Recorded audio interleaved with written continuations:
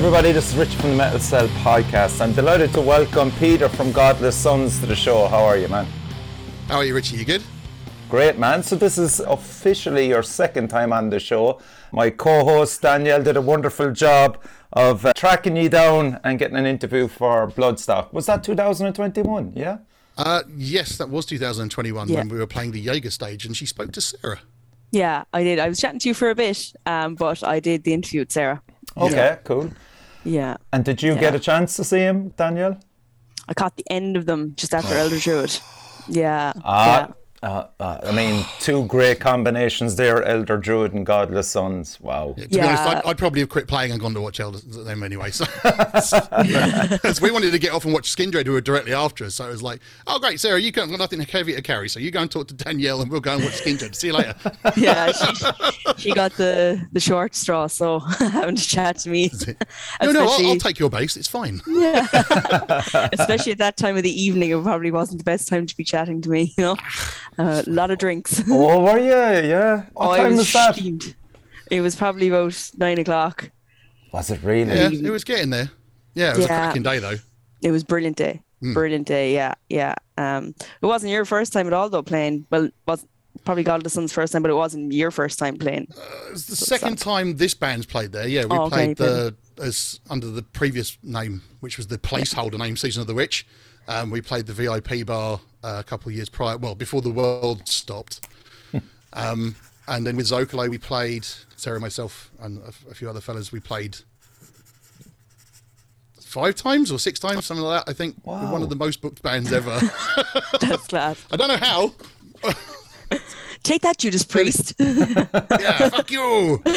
Fuck you super famous people that get paid to play. Wait a minute, I'm not winning that argument. Yeah. So you know Simon Hall very well? Intimately, you could say, I suppose. Yeah. Depends on how much we've drunk. He's a good man. How long, Pete, were you going to Bloodstock, and then when you eventually met Simon, and maybe just talk about that? Yeah, shame to say that I'd never heard of Bloodstock until we entered the first Metal to the Masses Battle of the Bands thing in 2007. Wow. I think it was. And we lost. So we tried in 2008 and we lost again, but like in the first round, which is really disheartening. And then we had a complete lineup change, wrote a whole new album, and won in 2010, which was the first time we'd attended. Okay. So this year would have been the 11th straight, because obviously, 2020 was a non-event for everybody. But yeah, so I've known Simon about a decade. Yeah, top chap. This is a really nice guy. He's so busy, and bless him for struggling with his back problems at the moment. I feel for him quite a lot with that. And we'll say back in 2006, wasn't it a nice feeling to see how successful it's got over the last few years and how it's grown? Yeah, I mean, crumbs. The first, when we first went there in 2010, the New Blood tent was basically a glorified wedding marquee. Okay. Wow. It was about maybe 500-600 people. It was maybe 15 foot up in the air. It was really now it's the old Sophie Lancaster tent. It's huge. It is. Amazing. Okay. It's so up to its game. The Jägermeister, when we first played the Jägermeister stage, it was like a little shed attached to the back of the Jägermeister truck. Wow. In the middle. And now it's like its own stage with its own PA, and people clamor around, and it's bloody brilliant. Yeah, it's the way it's grown is great. I'd like it to stop where it is. Yeah. I think the size of it, and like the amount of delays, like the queuing times, and like the amount of space and stuff like that. I like that sort of small festival. Very, I don't want to say family because it sounds corny, but you feel safe and accepted. Absolutely. I know some people have had some trouble, and that's an absolute shame, but there's always some dickheads that are going to ruin it for some people. So there is that. But I think if it gets any bigger, it's going to suffer from the download effect where, it's like 130,000 people. It's an hour and a half walk to the main site. You never get to see anything. It's always fucking shit everywhere. So I've been at download since 2009 to give you any idea of how much I don't like that festival anymore. Yeah. Yeah, I don't think their intention, though, is to become download. They've very much said, they want it to be the smaller festival. They don't want to get that big. They've intentionally not booked big acts because they don't want to draw that much of a crowd. And I think they've found their niche, I hope. I think they've hit their stride, and it's just where it is. Absolutely. Yeah, I love watching it, especially this time of year when you're getting the Metal of the Masses is restarting all over Europe, essentially. Yeah. Which I will be involved in again this year. That's good to hear, man. I was the chief judge for Stuart Jessup, who was running the Metal to the Masses in Kent, which is my local county. Okay. And I saw every single band, every single right up to the finals, and I loved the fact that I made Simon's job really hard. I went, right, there's 6 bands, choose one of them. I fucking dare you. Because I'm sitting there going, I don't want to have to choose. Sorry. Yeah. Of course, there's that side of it as well. Like if the competition is that good, you know. Yeah. I would honestly, hand on heart, say, Zocalo or Godless Suns, that I think we'd have struggled to get past the semi-finals. I mean, we got a good local following, but once it's taken out of the fans' hands, it's one of those where it's like, right, the quality of the band now really has to shine through. And it's like, there was some good stuff. Yeah. Bands like Silent and Fire Sky and Primer and just mind-blowing stuff. You watch Silent, and Silent are a band that you just go, right, I'm going to burn all my guitars because I obviously don't know how to play these. And any drummer that watches them will basically go, nope. Yeah. That boy is legendarily good. And give us a background to them, since you're giving them a big plug. Silent, oddly, they're chums of mine, so I was super hard on them throughout the entirety of the judging. I was like, you guys know exactly what I'm looking for, and if you don't give it to me, you're out on your ass. And I'm true to my word. I will not. I don't do that. I hate it. I hate it when there's a lot of that in a lot of band competitions where there's a lot of what's the word I'm looking for? Where you favour friends and family. Nepotism, is it? Nepotism, that's it. Yeah. I absolutely cannot stand that. I want to put the best bands forward to represent the county. And if I don't think that you're there, and my fellow judges and the crowd don't think that you're there, then you're out. There are some amazing bands went out. Like, really, genuinely, like, Christ, I can't believe they didn't win. Okay. Shows what I know about music. Silent are like Mastodon back in the Leviathan kind of days. Okay. But like with like a cleaner, newer sound. You know what I mean? Not overproduced. They've still got that loose sort of like thing to it. But yeah, I think they're on Bandcamp. I think their album's like £4 or I don't know what that is in euros, because my country decided we never wanted that, and we didn't want to have anything to do with Europe, and that's working out really well. Let's not get political. Let's not get political. No. No. How would you spell their name? Silent, Silen. Okay. As in silent without the T. Apparently it's got something to do with like some ghost thing that lives in the woods. I don't know. He's into all sorts of weird stuff. Right, we can certainly have there are 3-piece, and they don't sound like a 3-piece. The winner's Fire Sky, who, if you like your stuff a little bit more sort of goth rock, like a big show band. Do you know what I mean? There's a lot of that I think's missing these days. It's normally like 4 or 5 dudes standing perfectly still playing super technical death metal, and you're just like, oh good, this again, hooray. Yeah. Where you get a guy who turns up with like a frilly ruff and a pirate shirt and plays these wonderful big epic choruses and like big heavy guitars. You're like, that's something I want to pay to watch. That's much more like it. Yeah. I suppose did you find that when you were judging that there was a lot of like a trend of metal that was in, that there was a lot of that kind of band playing, or was there a lot of variation? Actually, in Kent, no, it was really, really diverse. We had everything from a 2-man grindcore act all the way up to like full-on death metal. We had like a party rock metal kind of band. Do you remember a band called Dog Eat Dog from back in the early 2000s? They had like one hit. They were this super infectious sort of bouncy up and down sort of, still like metal-ish, but sort of rap rock, but not mega cheesy. That kind of stuff. More kind of job, is it? Oh God, if Faith No More were in the bloody competition, they'd just be like, well, they're winning, so that's fine. We'll just go and watch them at Bloodstock. It'll be great. That's one of Sarah's favourite bands, Mike Patton. Oh, that man can sing. What a man. Yeah. Oh. Yeah. But no, it was really, really very diverse. We had lots of bands who were, a couple of bands were like, it was their first show, which I thought was very brave. To throw yourself in the ring with like really seasoned veterans who are like wanting to go and play an international festival. And it's like, this is your first show? I mean, okay. You do you. Grace Stagg's first show was Metal Masses in Dublin. Richie. Was it really? Sure. And they're like I'm fairly confident, and they're one of the big bands here, like in kind of one of the main sludgy bands that we've got going. So I suppose it is definitely a brave move. I think younger bands don't seem to have the fear factor. That's a good point. Yeah. They're not quite jaded enough to understand how much of a kicking they're going to get. Yeah. No, it's absolutely right. No, I love that. There was a lot of young bands. Again, I pick out another young lot, Primer. They're all like early 20s. I'm an old curmudge, so anything under 30 is probably quite young. Yeah.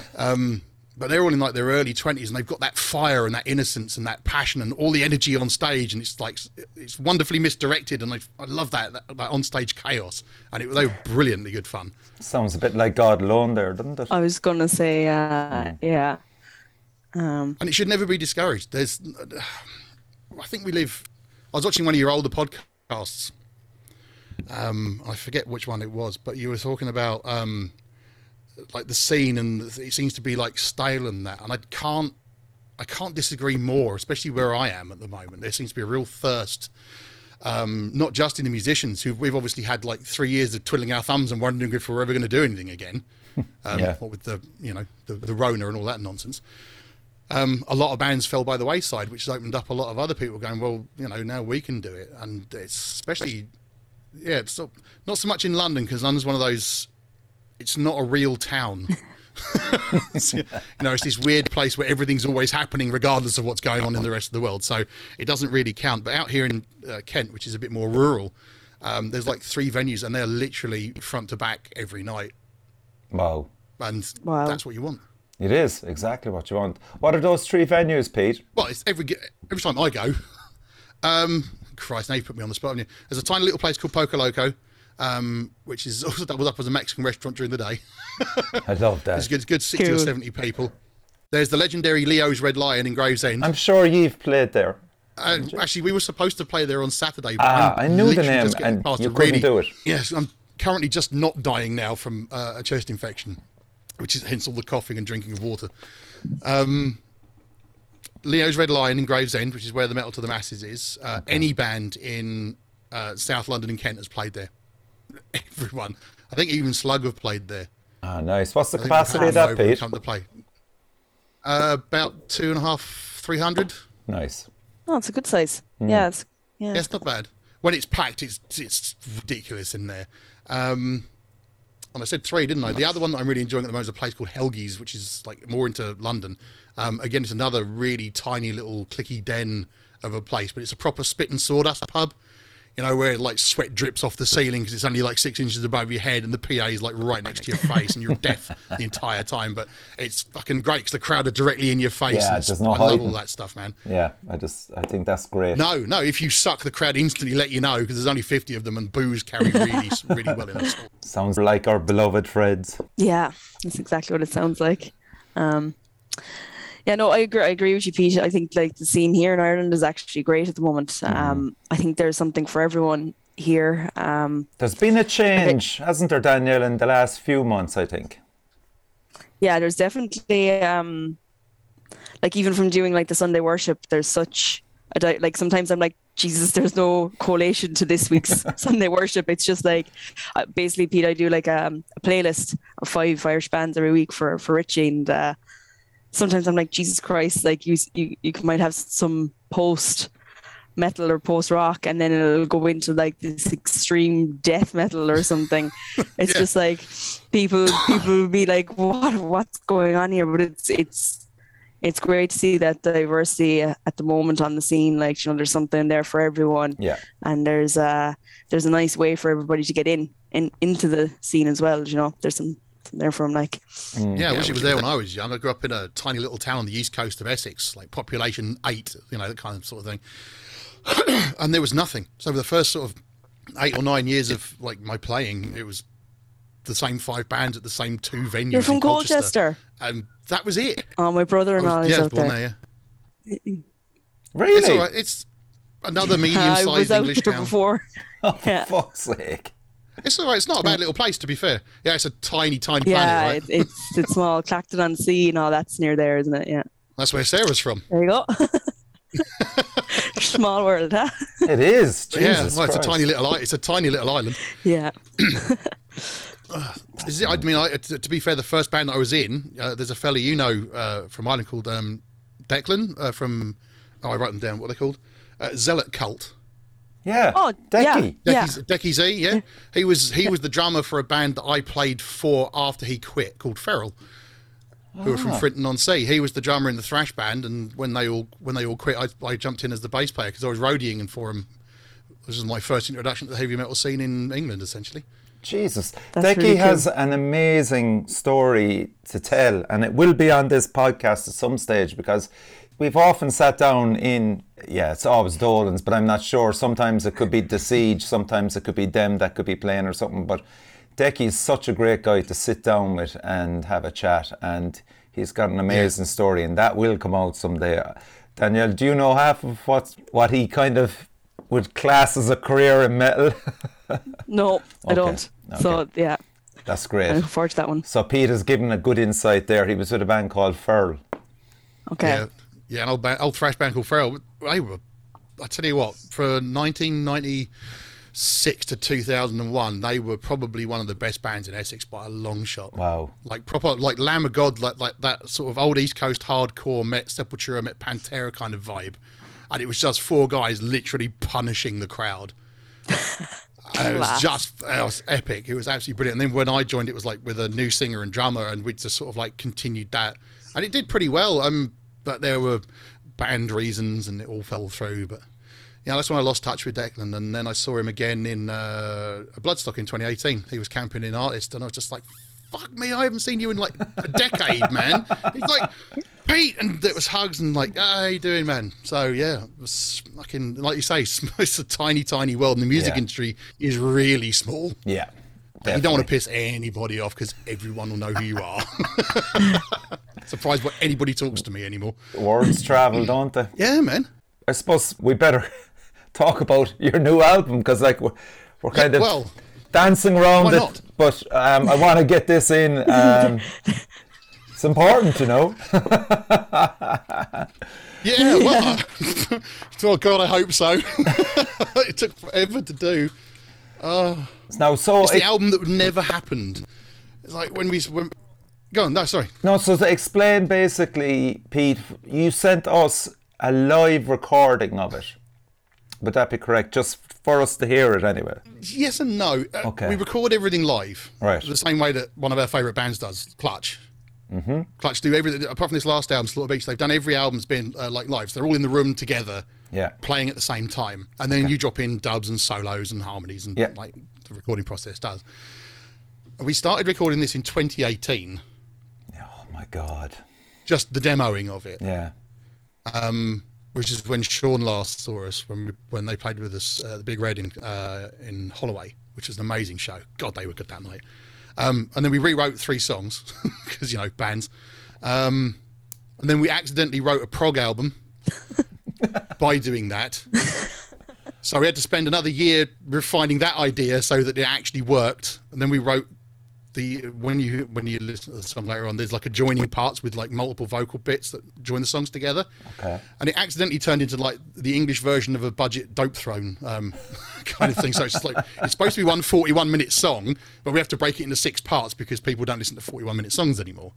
So we started recording proper in 2019, and we nailed the drums and we nailed the bass. And I was, as a guitar player, I was sitting there going, I don't like the guitars. Oh, I want to redo the guitars. So I thought, well, instead of redoing them, we'll just reamp, which is where you've got like a clean DI, you play it into an amp and you re-record it without having to play it. Unfortunately, where we'd record it had such crappy electrics running out of the sockets in the wall that you could hear this for every single song. And it was just like, so that's why the guitars sounded like shit then. Okay. So I had to re-record. Jesus. All the guitar parts, all the harmonies, all the solos on my own. In our drummer Dan works in a school, and he's got like a really beautiful music suite there. So we commandeered it for a weekend, and I bashed out all 6 songs, which I think is, much to Daniel's chagrin, I think it was, so it's 4, 8, so there's 8 tracks of rhythm, 3 tracks of harmonies and a solo track for every song, essentially. Wow. Christ. And then the world shut down. Oh, this is still before COVID. Oh, and it's still before COVID. And then the world shut down. Then we got the vocals done. Then we did the harmonies. Then we had the guest vocalists come in. And then we did all the spoken word bits, literally where I am now in my front room about 3 months ago. And we've just So what you've got is like a 95% finished version, because Dan's gone, no, wait, there's some boomy bits I want to get rid of. And I was like, just lucky, because I was just about to send this to the printers. So I'm glad you stopped me. So, yeah, this is like 95% finished. There's like final compression and a little bit of mastering, tweaking and things like that are still being done. He promises by Friday. Okay. So maybe in a couple of weeks. But we're releasing it on the 25th, so he's got a deadline to meet. Yeah. Okay, so we're going to... almost never... We've been teased for months, like, when's the album coming out, Pete? When's the bloody album coming out? Like, don't know. Stop harassing me. So I'm going to give people a snapshot of it, and this is Godless Suns. Okay?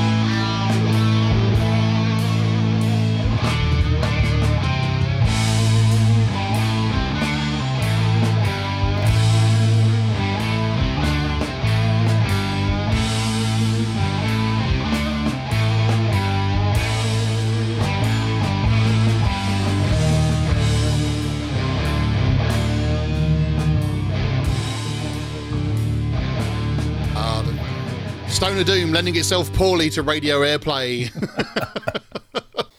Like, it certainly passed my car stereo test anyway. I was nodding away to it back and forth to work. Danielle, what did you enjoy it? Of course you did. I did. Yeah, of course. Did, yeah. Sure, it's up my street. Yeah. Riffs. Sarah's got a cracking voice. Oh, brilliant.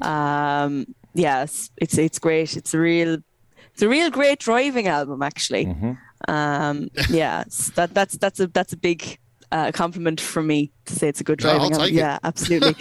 Yeah, and looking forward to hearing that live now, and hopefully over this side of the pond will be really cool. Will be really good. Oh yes. Yeah. When we finally make it after 3 years of discussing it, of coming over to Galway to play a show, that would be cool. That would be class. So we can announce that, can't we, Pete? Yes. I think, I know one of the bands that's playing. We have permission. Sean gave us the thumbs up. Deadly. You guys want to do it for me, or shall I? No, do a drum roll. Do my own shameless promotion. Do your own shameless promotion. Yeah. Okay, so we'll be coming to play Sally's in Galway on Friday the 9th of December. And one of the bands I know we're playing are a band you guys had on in May, which are Brigantia. Ooh, fucking deadly. I didn't know Brigantia were playing. And I bought their album today because those guys have got bags of riffs. Yeah. Oh, that's some sexy shit. Bags of riffs and bags of cans.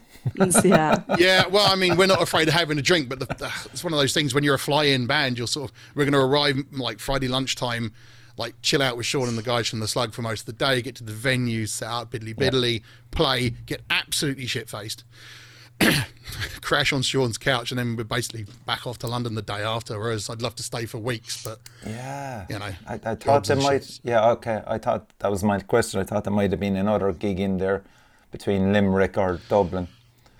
But look, you're getting over to us anyway before December. Well, the idea behind this is several reasons. One, to check. We want to play there. We were hoping it would be with Slug, but they're playing in Limerick like the night before or the week before, I think. Yeah. Yeah. So there is that's what it is. But we really want to come and play because I don't know. I think Slug have got something planned for next year, and we kind of want to go with them around your beautiful island. Okay. And hopefully end up somewhere maybe with massive amounts of fingers crossed and a little bit of pushing from certain people, maybe getting to Siege. Yeah. Which might be fun. And then when they're done with that, we'll have them to come over and play with us and a band, one of my favourite bands from Britain called Famine, who, if you've not checked out, I thoroughly suggest you do. Famyne. Just one of the best sort of traditional doom sung voices I've heard in decades. Ooh, and Tom Vane's voice praise. is absolutely outstanding. Like literally an outstanding voice. Great band, really lovely guys. But they have to have 5 of them to make as much noise as we do with 3. So, they're not that great. But yeah, we've been meaning to come out and play with Sean and the guys from Slug for Donkey's Age, but obviously, scheduling and like holiday allowances and obviously, again, the dreaded Corona, which we've got to stop mentioning because it's been quite a few times now. But yeah, life gets in the way. I mean, Dan works in a school, our drummer, so he can only have time off outside term time. Right. Well, Jesus, he's got 3 months off anyway, like, fucking teachers. Yeah, well, nobody wants to tour in the summer, man. Everyone said, you tour in the winter so you can make your money, then you spend it in the summer going to watch good bands tour, surely. Did you actually say make money?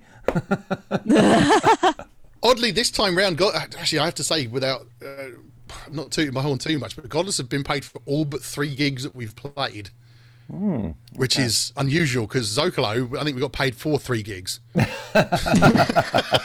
So either I'm older and wiser, or people are like more terrified of me now. I don't know. It's probably not that at all. And dragging you back Although to when the... you're 6'5" and 20 stone. Dragging you back to the album, Pete. Dragging you back to the album. Because that's why you're here as well. Yes, please. The theme of the album, is it science fiction, theology, or what are you exploring in it? Right, without wanting to upset anybody, we decided that we would deconstruct a fairly popular theological ideal and just do it as though... So obviously it takes from the Judeo-Christian faith, and it starts with the first song being One Spark of Lilith is the fact that a lot of people forget that Eve wasn't the first woman. She was the first woman made of man. Lilith was the first woman given free will, the same as Adam, and she basically said, God went, right, no, you're married to him. And she went, my bollocks, and she went off with the devil instead, which is why she's the queen of hell. Legend. I'm kind of paraphrasing this a lot. Yes. And then the Death of the Wise is about the Tower of Babel, where humankind built the tower to touch the face of God, to say thank you for all of our great gifts, this beautiful planet, the abundance of wonder. And God went, how dare you, and shattered the tower, casting us to the 4 winds, changing our skin colours and our languages, so we could never be that powerful again. Okay. Keep going. And then Fury is about man genuinely being like, what the fuck? Hey, we were trying to be nice, dickhead. And then Purgation, which is the... It's a great track. It's my favourite. It's not easy to play, but I love playing it. There's no vocals, and it's just about man dragging his sorry carcass. When I use the term man, I mean humankind. Humankind, okay. It's humankind dragging its sorry ass out of the hell of its own making, And then there's Bones, which is about building your life back up from the bare bones of your life. And then Godless Suns, which is arriving at the conclusion that you don't really need gods to feel powerful. It's inside you anyway. And we're going to continue the theme with the next album as if we were like Interstellar. So we are going, there is theology and science fiction. So we're looking for other godless suns. So we're looking for other suns that don't have gods. And we're going to do from utopia to dystopia in the next album. Wow. So we arrive at this beautiful planet, lots of lovely people, la la la la, everyone's happy. And as you dig and peel away the layers, it's like living in Tory Britain. Sorry. No politics. Sorry, Richie. And did you design the artwork? Can we give you credit for that, or where did you get it? You can give me credit for typing in the word Godless Suns, okay, dark, into an AI art generator. It looks like a really cool AI. Yeah, it's really cool. Yeah. And I was just like, oh, that's... And you can fiddle with certain parameters and like have things upscaled and put into 4K and stuff. But we actually have... when there's venues that allow it, we have a projection that will go on behind us, and each of the songs has its own AI generated art, which we've had animated ever so slightly. Cool. So the more you look at it, the more pieces of it you notice move. Jesus, I am a lot of people thinking they're tripping. I am so out of fucking this thing. AI generated art. Explain, please. Yes. Oh, I can't remember what the bloody program we use now was called. There's a few of them, all right, isn't there? Midway. It's you use it through a Discord. You can use it for free through a Discord server. Okay. Midjourney it's called. Right. So you just type in... use a prompt, and you can type in either a random string of words separated by commas, or a sentence, or a descriptive thing, including like artists that you like. Do you want it to be hyper realistic, 4K digital art? Would you like it to be sort of like Renaissance mixed with Salvador Dali, or something like that? And then it buggers off for about a minute and a half, and it produces 4 individual artworks. And you pick which one you want to. How did I miss out on all this? It's so much fun, but if you want to keep doing it as much as we had to do it to get the 6 images that we wanted, there's like a subscription fee per month. But and it's weird because there's all sorts of like what's the word? Oh god, my brain is an absolute sludge fit. Copyright. Like, who owns it? Like, the AI can't generate it without my input, so it becomes a tool. But I didn't do any of the actual artwork. The AI created it, and is the creative property of the AI. But AI can't own property, and my brain stopped and just went like, okay, I don't know. That's copyright law, so I'm going to use it until someone says I can't. Have you seen there's a video on YouTube, and it's AI generated art to all the lyrics of War Pigs? Yes. It's fucking awesome. Yeah, it was really good. Yeah. Wow. Yeah, it's really good. I'd recommend it, Richie. I'm writing it down. My God. Yeah, absolutely. It's a brave new world, man. I mean, the thing is, I feel bad because throughout my entire life, I've always supported like local artists, people that I know, like tattooists and general art guys, bands that I know.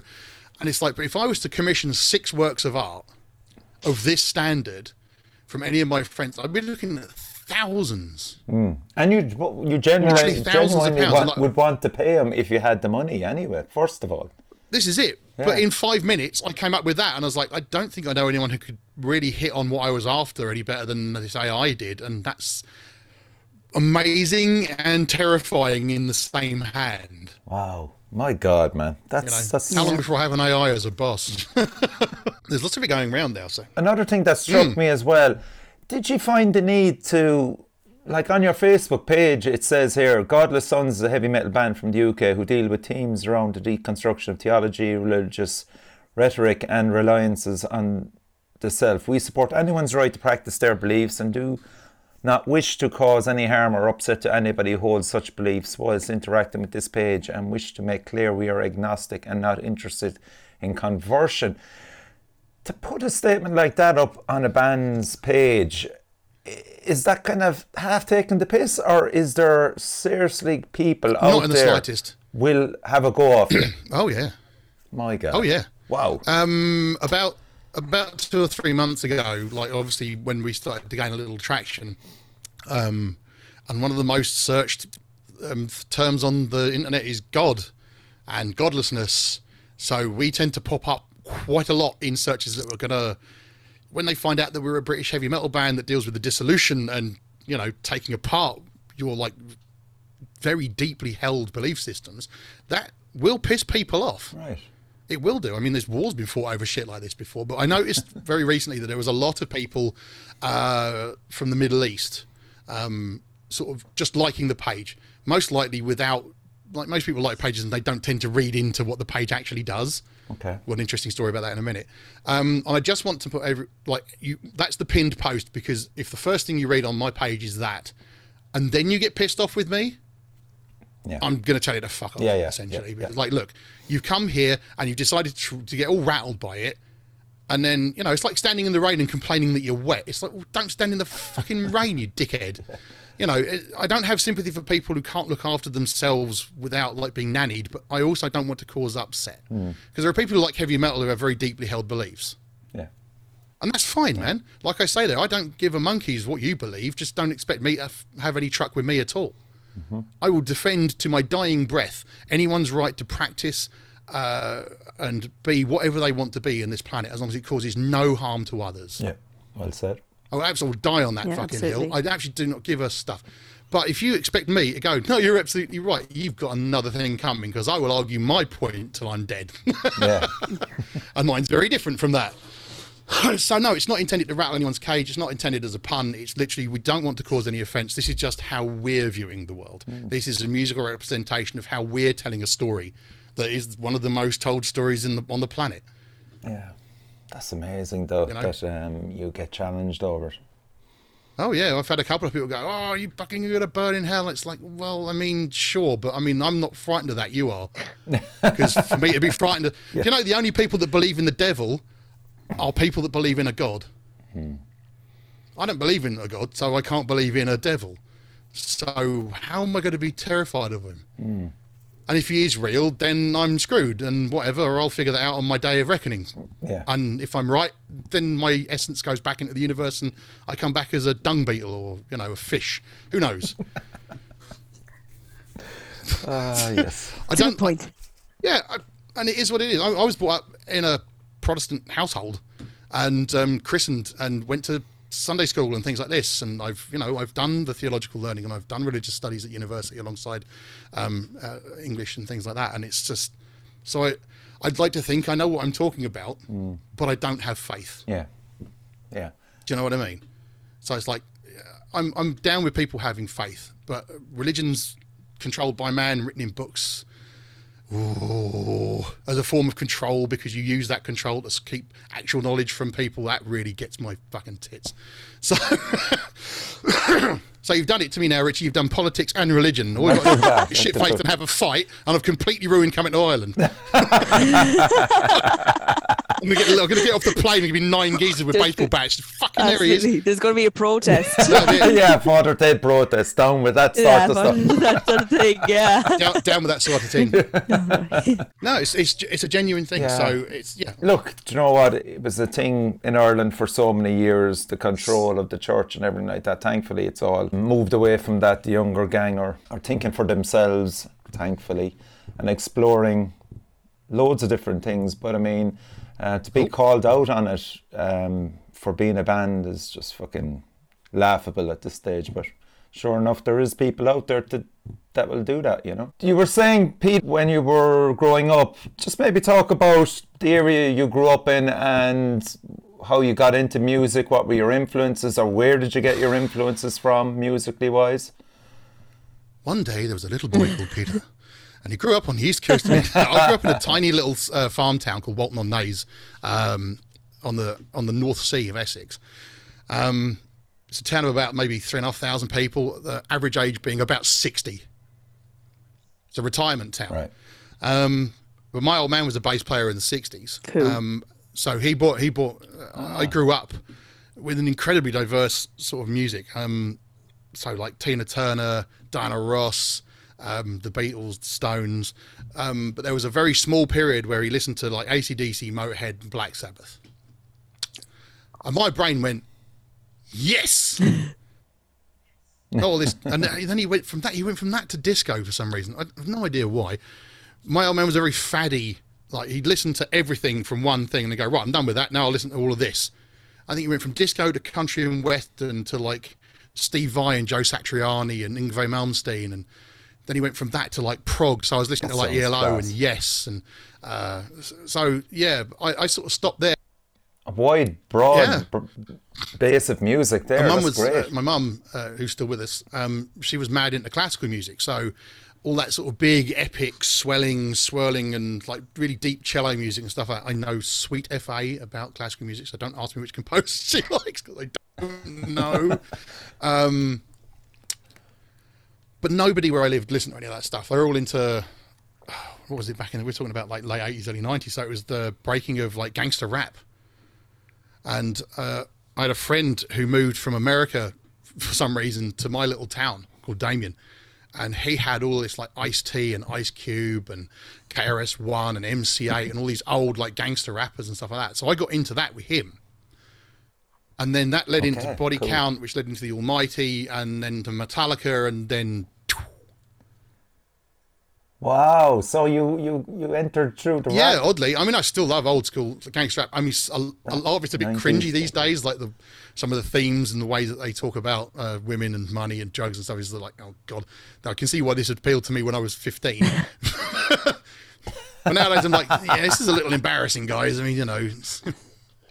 So, yeah, and then I don't know why heavy metal stuck as well as it did. Might be, as I said, your dad probably... played a few heavy tracks like AC/DC. He said, the music you played just sounds like your noise. I'd imagine if he's playing AC/DC, he would have had Led Zeppelin. Oh yeah, loads of Zeppelin as well.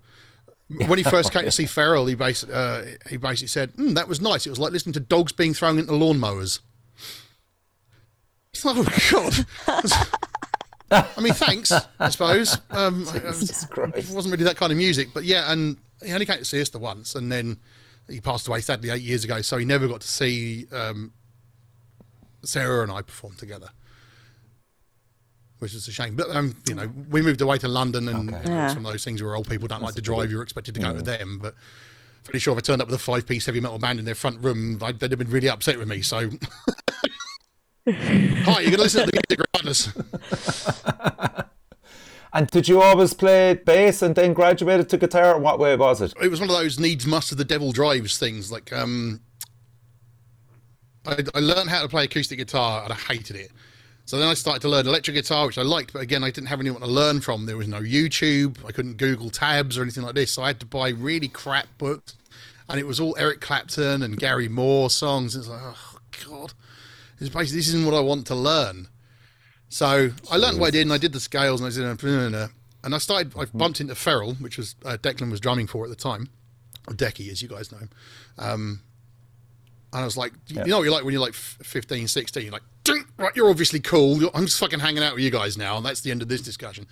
So I was hanging out with them, and they were all, you know, smoking and drinking and blah, blah, blah, and playing loud heavy metal, and it's like, well, this is what I want to do. And then that band fell to pieces, and I said, look, I can play bass, and I have a van, and I can drive. So I think I was hired on that basis rather than anything else. So I learned bass in like 6 months, and then we'd recorded an album and blah, and yeah. So that was, and then when we moved to London, I wanted to write my own music, and I wanted Sarah to do the singing. We wrote an album, and it was awful goth rock. The first thing we did, it was bad. Oh, really? It was a fairly awful first attempt. Like your first attempt at writing music is always what you think other people want to hear. Right. Yeah. And I think that's a massive mistake, and a lot of bands make it, and I've made it a lot. Okay. The secret is to make music you want to listen to. Correct. Because there's going to be thousands of people out there who go, yeah, that's the stuff I want to listen to. Yeah. And that's where your fan base comes from. It's just finding the bastards. So, yes, but it took me... So, Zocal, I went through 3 different iterations until we had the last lot for 8 years. Played Bloodstock a lot, blah, blah, blah. Did an album. That was pretty good. Didn't mind that. Called Sunrise. Sort of very Corrosion meets Down kind of thing, but with Sarah's vocals on the top. So, and then we'd got to the point where I was like, right, I now know what we're supposed to sound like and where I want to put it next. And that's when everybody didn't want to be in the band anymore. I was like, it's not typical. Well, fine. So Sarah and I went home, we got horribly drunk, and we watched Blues Brothers 2000 because it's like one of my comfort movies. And we were getting drunk, and I don't know if you've seen the film at all. There's a scene where the Blues Brothers band are driving through a swamp to Queen Musette's to enter a battle of the bands, and the song is "Season of the Witch" by the Blues Brothers band. And I was like, that's a fucking tune, of course, that famous song. Season of the Witch, that's pretty good. Hey, how about we start a Stoner Doom band called Season of the Witch? And Sarah went, yeah, okay. And I thought, and then after about 6 months, we're like, yeah, everything's something witch or something wizard or something bong or something cauldron. Yeah, I don't want to be called that anymore. So the last song that we wrote was called Godless Suns, and then 2 years ago we just changed the name to Godless Suns. Pretty cool. Yeah. It's not been very long, so not really. I No, look back since. Haven't had time to look back yet. 16 months. What has been fun though is that this band that's been around, like if you take away the year the world shut down, we've only been around 4 years. We've done 12 gigs, 2 of which have been Bloodstock. We've played with Boss. We've played with Boss Colloid. Wow. One of the biggest bands. If you've not checked out Boss Colloid, I strongly suggest. We've played with your boys 10 Ton Slug. We've just had like endless amounts of really good luck and really good gigs, and lots of people like literally not even having to normally bands are like, oh, give us a gig, and we're like, oh, no, busy, go away. It's the opposite way around. It's like, no, I haven't got any time for. Yeah. And again, because of our age now and the fact that we all got, well, they have professional proper jobs and I don't. I'd jack mine in a heartbeat to do this for a living. I'd be like, yeah, bye. See you later. You're going to work your fortnight. And my bollocks, ta-ta. So, unfortunately, we're limited to sort of Friday, Saturday, Sunday gigs. Yeah. Unless it's super local. So if it's super local, it doesn't matter because it's an hour and a half away, so that's no big deal. But if you're going to play Birmingham, Manchester, Brighton, Southampton, like Galway, Edinburgh, wherever, you've got to have enough time to get there and home, and then play and then get back. Which I think a lot of fans seem to.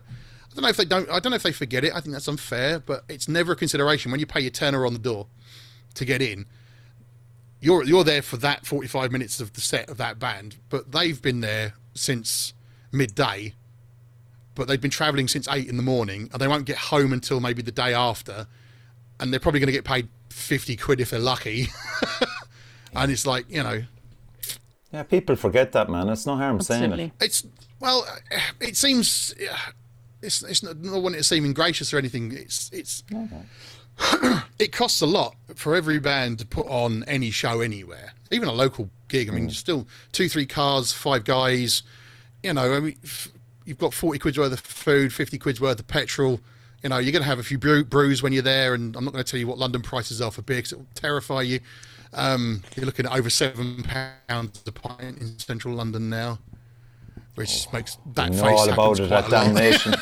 Oh yeah, it's a bit much. Yeah. So you're looking at 150 to 200 quid to put on a show most times, and people want you to pay 2-3 times a week, and that's pretty much all of your expendable money as an adult. Yeah, just to do your hobby to break even. So when you don't get paid for gigs, and there are some gigs you do because, certain bands will phone you up and you're like, yes, we're definitely playing this. Where? Oh, yeah, no worries. Cardiff for free. Okay. Because I really want to play with you guys at that venue. So fabulous. And you're like, Christ, that's going to be 600 quid just to do that. Go there, hotel, drive all the way back, Philly D. You can recoup some of it from merch, but again, merch is another outlay that, you go 15 quid for a fucking t-shirt. It's like, well, it cost us £8 to make the bar thing. We've had it for nearly a year. Could you just buy it so I can eat tonight, please?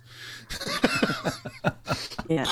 And you make no music. You make no money from music. You make your money from merchandising and agreed upon fees these days. Yeah. The album launch is coming up on the 25th of November. Yes, at the God, we've got a real thing about playing little venues, haven't we? At the Devonshire Arms in Camden Town. The Dev. The Dev, as everyone knows it. Fabulous. Yep. Tiny. And I will be being banged into by girls going for a wee all night because it's exactly where I'll be standing is the little walkway where they have to go through to get to the ladies. Fair enough. But it's a great venue. It's a great venue. Yeah. And Danny and I were speaking earlier. It's one of the venues that's in Desert Fest, which you want to get over for at some point. Mm-hmm. And it's a free entry venue regardless. Like there's no an entry fee. But it's a built-in audience front to back. I know half the people are going there. I know all the bar staff. So it's a real nice home venue, as it were, but in central London rather than out in the sticks. We've got 2 great bands playing with us. We've got Old Horntooth, these lads here. Sorry, my friend's in the way. They're a super sludgy band, so if you enjoy your detuned sludgy stuff, Old Horntooth are really good lads. And we're playing with another band called Purple Kong, who are space cadets. I love those guys so much. One of the best female drummers I've ever seen in my life. Wow. Sylvie. Okay, cool. She's 4 foot of hardcore dynamite, that girl. She absolutely punishes her drum kit. Brilliant stuff. Riffs for days. Old school rock and roll sensibilities, like just fucking crank it up and go. I dig it. I love it. Yeah, the 25th. So that's Dan's deadline for getting stuff done. Yes. Otherwise, when people go, "Where's the album?" It's like, I don't know, ask him. And will there be physical copies? Yes. Actually, yes. We're going to do 50 physical copies, and there'll be 50 T-shirts to accompany if you wish. It's all done. It'll be the artwork, kind of the artwork behind me, but not 100. Wow, that's great, Awesome. man. That's something to look forward to. So you will be coming over to Galway, just to reiterate, again on December 9th. December the 9th. 9th December. Yeah, Put on that 9th. into the diary, everybody. Sally Longs. Yeah. Yeah, with Brigantia and an as yet unnamed band who Sean's promised me he'll tell me when he knows who it is. Oh. He said, I've got about 5 or 6 bands I want to ask. It's like, I mean, they're locals, so it's not going to be hard for them, whereas you have to book us. Yeah. This is our first out of England show. Oh. Even as Zocalo, in the 15 years we were as Zocalo, we didn't play abroad. It's just business. See, the thing is with London is it's that weird little vortex that everyone wants to get into, but as someone who's inside it, the best thing to do is not. London should no. Don't get me wrong. London should be the gig that you aspire to play two maybe 3 times a year. Get a show in London if you're outside. But the best crowds for unsigned and smaller acts are always in the smaller towns and cities outside, Chelmsford, Colchester, Birmingham, places like that. Because they don't have 8,000 gigs a day at 450 different venues at £10 and above for bands you've never goddamn heard of that might be shite or not. So you go to your local venue that's a £5 a night, and you know that the promoter's going to put on some solid bands. So and that's Sean assured me that Sally's is one of those places where you're never gonna want for a crowd. It's going to be full the second it opens, and I'm like, well, that's cool, man. The amount of faith he's put in us to put on a killer show, and he wants us to headline it as well. I'm like, are you sure? Like, we're the out of town band, man. Are you sure you don't want the big draw? And he's like, no, don't, no, that's not how it works. I'm like, oh, okay, cool. I'll be sitting there playing my banjo to the fucking barmaid and a sad-looking bouncer. You won't be. That enough. No, you won't be. I know Sally's, you won't be. Yeah, you're going to fucking love it, man. Yeah, I want to know nothing about it. I want to turn up and go, all right, cool, yeah, and then have my blow. I've been to Ireland a lot, not musically speaking, but my dad used to take us to Dingle in Kerry. Oh, beautiful. Lovely. About 4 or 5 times when I was a younger lad. We've been to Dublin 4 or 5 times. And now that we know people who live other places, we're getting invited other places. But it's the nicest people in the most beautiful scenery I've had the privilege of being anywhere near, with the exception of standing at the foot of Mount Fuji in Japan. So... High praise indeed. Pretty cool. High praise. Yeah. I don't think you would have got anybody to go on the session with you in Mount Fuji, though, as much as a passionate Irish man or woman. Possibly with not. With their booze in them and their Indeed. love of music. It's a wonderful country as Japan, but I really do stick out like a sore thumb. There aren't many 6'5" white guys with long hair covered in tattoos mentioned about Tokyo, I'm telling you. And they're so sweet. I mean, like, obviously all the young crowd are all spiky hair and tattoos and leather jackets, and the Japanese love all that. And one of the best gigs I've ever been to was actually at what they call a live house. It's not a venue in Japan, it's called a live house, and its sole purpose is for music. Fantastic PA, beautifully balanced sound for all 3 bands. Wow. There's a big curtain over the front of the stage, the band are there, it comes up, smoke pours out, first band plays. End of the 4th song, there's like a 2-minute bit where they stand and they talk about their passions and who they are and what they want to do. They thank everyone for turning up. 2 songs, finish, curtain comes down, 15 minutes later, next band, same thing. This was a Sunday afternoon at 4 o'clock we went in, 4 till 9, was the hours and stuff. It was full from the very first note to the very last note. It sounds like band tapas, because you're kind of just getting a taster of each. No, it's the same as the gigs here. It was just done with such an amazing, and I know it sounds tacky as hell, but this wonderful efficiency and respect, which are, these dreadful, like, cliche words for Japan, but it just was. What made me laugh, though, was obviously, everything's pints here, and it's the metric system over in Tokyo. And I was going, like, the bar isn't a big feature in these places. It's kind of out the back. You get your beer, you come out the front, you drink your beer, fiddly-dee. So I don't know about you, but I'm very much like, 4 pints of beer, plonk, there you go, boys, tuck into it, and you've done 3 pints before the first band are on. So I'm in that mode because I'm on holiday. And the bar staff are going, you drink a lot. And I'm like, it's a lot of me to fill up. I had this wonderful conversation in, like, broken English. And I know, like, about 9 words in Japanese, most of which are thank you and I'm sorry I'm in your way. Yeah, bloody fabulous. I was just thinking, why aren't there more places like that in Britain and, the rest of Europe, where it's this beautiful sound system with people who want to go and watch live music? And it's like, there's no scene kids, there's no people who come and watch their mate's band and then go. God, that annoys the crap out of me. If you pay 10 quid to go and watch a show, watch the entire goddamn thing. Otherwise, where are you getting your money from? Or the smokers that just stay out smoking while the band is playing. Yeah. They get into great conversation and then, light up another one and stay out there. Fuck's sake. I've been a non-smoker for 13 years now. Yeah. I think we all were at some stage. I can still murder a pack of Marlboro, don't get me wrong, but I just don't. I'm so straight-laced nowadays, I'm almost boring. It's like, I'm still cutting my drinking down to lose weight because I'm getting old. I don't smoke anymore. Drugs are too fucking expensive. You play rock and roll, though, Pete. You still play rock and roll. Bed by 10:30. Okay, listen, I'm going to leave you go. And it's been a brilliant time talking to you. Yeah, it's been great. Yeah, it's been great to chat to you again, Pete. And I'm looking forward to hopefully catching you in Sally's. It'd be great to see as many people as because I probably know 3 people in Galway. So if I can make it to 5, that'd be amazing. Yeah. No, thanks for having us, man. I really appreciate you putting some faith in, a little known London band who are just popping over to your beautiful country to play a show. And so there you go, man. That's why you're on. We really appreciate you coming over as well, and fair play to Sean for organising that. It's 9th of December. The album launch is the 25th of November in the Dev Godless Suns. What is it? It's a 41 man. It's like 45 minutes long, isn't it? Yeah, 41 minutes, 6 tracks. Oh, 41. Okay. Yeah. It'll be available on Bandcamp on the 25th, so it'll be a universal release. Yeah, and myself and Danielle have heard it, and it's class so far anyway. So check it out. Wait till we get the proper mixed and mastered ones from Dan. Get your tongue out, son. Yeah. We're getting worried. And give our regards to Dan and Sarah too, Pete. Won't you? Of course I will.